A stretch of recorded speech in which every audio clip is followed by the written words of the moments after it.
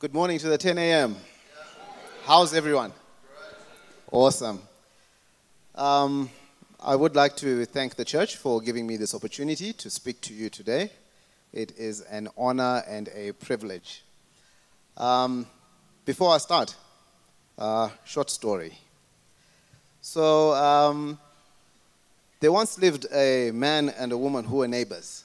And they lived in a very tightly knit community. So they were next door neighbors. So this lady had a habit of praying out loudly. Every time she prayed, she would pray out loud. And this irritated the neighbor next door because, he also did not believe in God. So, he would get very irritated. So in the morning, she would pray something like, God, thank you for this day. For this is the day that you have made, and I will be glad and rejoice in it. And then in the afternoon, it would be another prayer. In the evening, it would be another prayer. And what happened next was, one of her paychecks for her pension didn't come through on time. So she fell on hard times. And, as usual, she started praying out loud, God, you know where I am, you know the struggles that I'm having, I don't have groceries, and etc. And the gentleman next door was listening in to this prayer. And he hashed up a plan and quickly went to the closest shops, bought some groceries, and he came back with them, put them at the door of this lady, rang the bell, and then hid behind this bush. So the lady comes out, and to her surprise, there's groceries, exactly what she was praying for. And, she starts praying, and she's praying, thank you, God, because you're my provider, you're faithful to your word, and all that. And just as she said, amen, this neighbor then jumps out of the bush and said, aha, I got you. That was not your God who bought those groceries. It was me who did that, not your God. And the lady takes this receipt, she checks it out, looks this guy in the face and says, it was my God who provided. He just used the devil this time.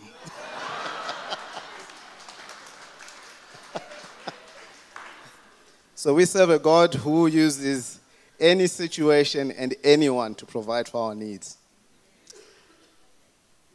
Today, I am going to be sharing with you my hope song, my hope story from the book of Psalms.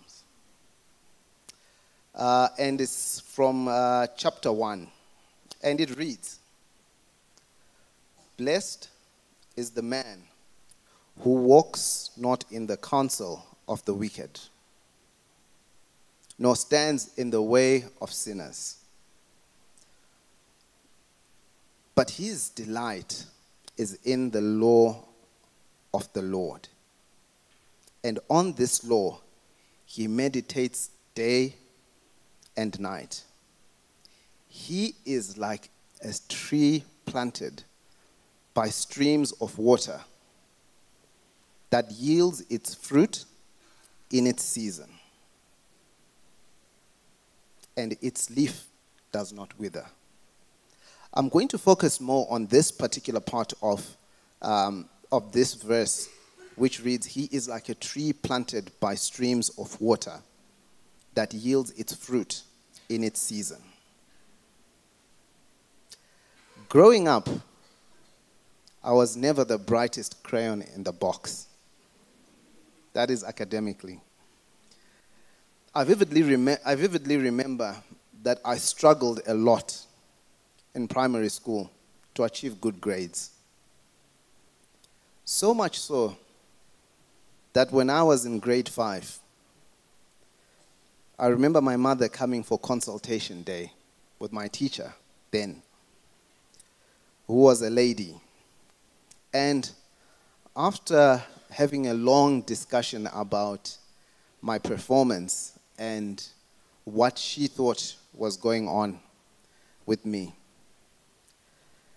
I remember vividly her saying to my mother, sorry, he will not amount to anything in life. As young as I was at that point, I did not fully grasp the impact that the statement was going to have in my life. I progressed through my schooling, and those words affected me significantly. You see, what happened was that those words had settled in my subconscious, and they had become truth.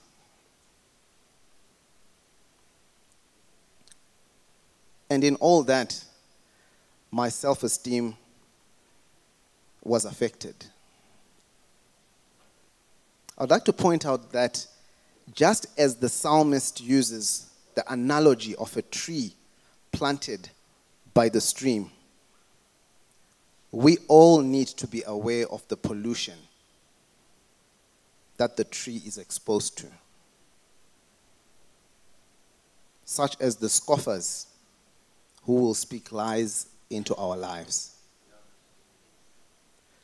But the pollution can be filtered by deep roots in God, His Word, and His truth.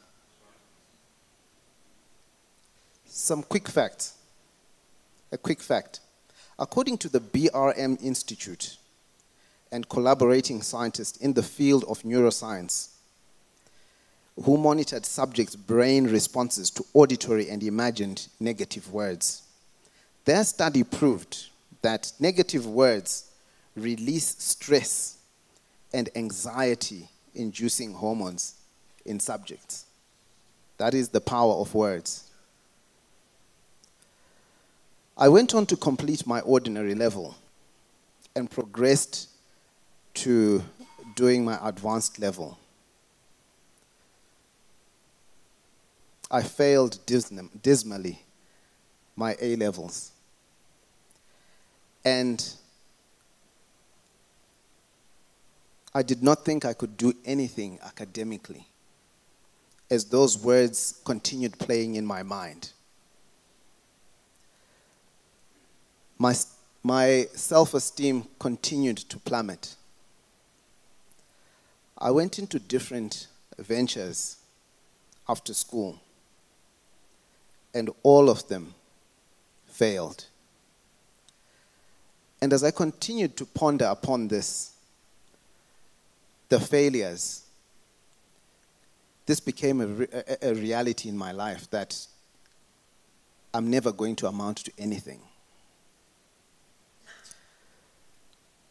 And this is because I couldn't see any fruit coming in any direction. Academically, nothing was working out. In 2009, a friend of mine from church who had noticed my struggles approached me and encouraged me with a scripture. And this is a scripture that most of us know. And it comes from Jeremiah 29, verse 11, which reads, "For I know the plans I have for you, says the Lord, plans to give you a hope and a future." I'd like to point out that when we look at this scripture, something that is very significant is for us to remember that when the prophet Jeremiah actually was prophesying to the children of Israel at this time, they were in captivity. And it took me back even into my own situation that at that very same time, I was in captivity to that lie that was spoken into my life. And I think many of us can identify with this, where you can still be in captivity to the words that might have been spoken into our lives, the actions that could have been done into our lives. He also challenged me to further my studies. And I gathered up the courage and enrolled to study a Bachelor in Science degree at a local university back in Zim. I applied, and to my surprise, I was selected. I enrolled and began the program. I would be lying if I said that it was a walk in the park. It wasn't. But God had me through it all. In 2012, on the 19th of October, it's one of those days that I'll never forget. As you can see with the photo back there, I graduated with a degree that I never thought I would.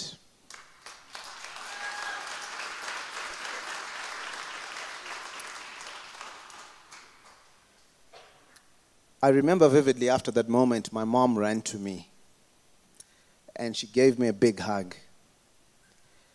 And she looked me straight in my eyes and said, "It is done." That which someone had said could never be done, it is done. Today I just want to encourage someone that you might have words that might have been spoken to you over your life. Or you might have something that could have been done in your life. That the very same God who did it for me can do it for you as well.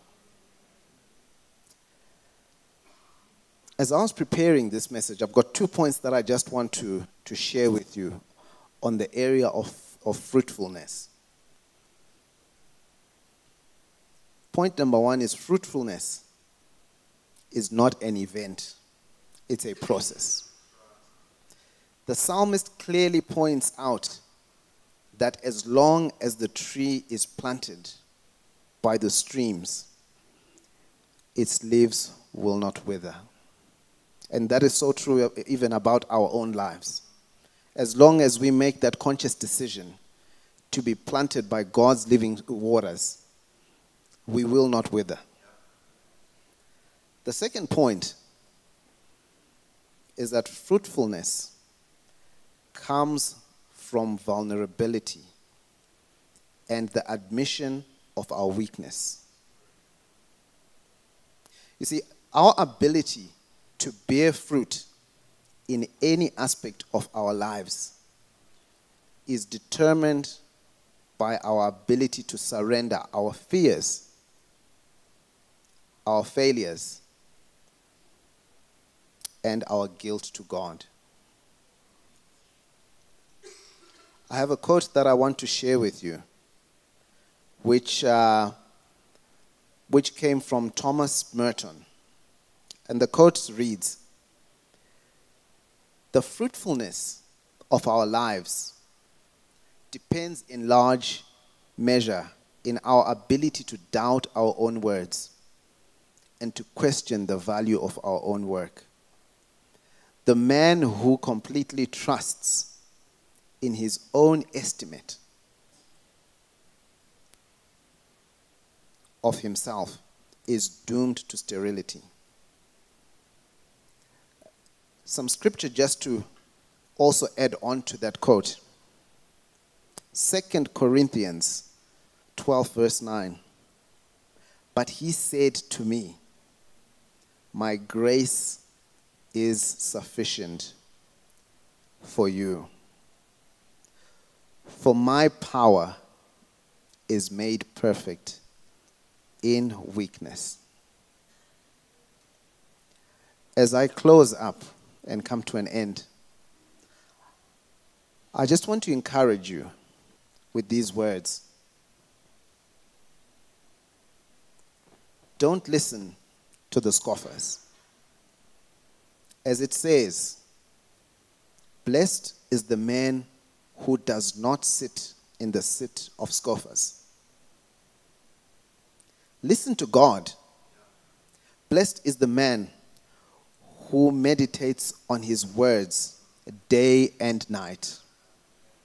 Then you will be like a tree planted in streams of his living water.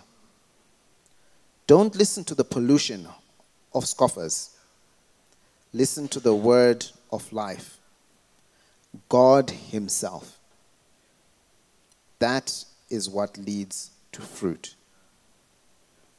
That is my story. Thank you so much.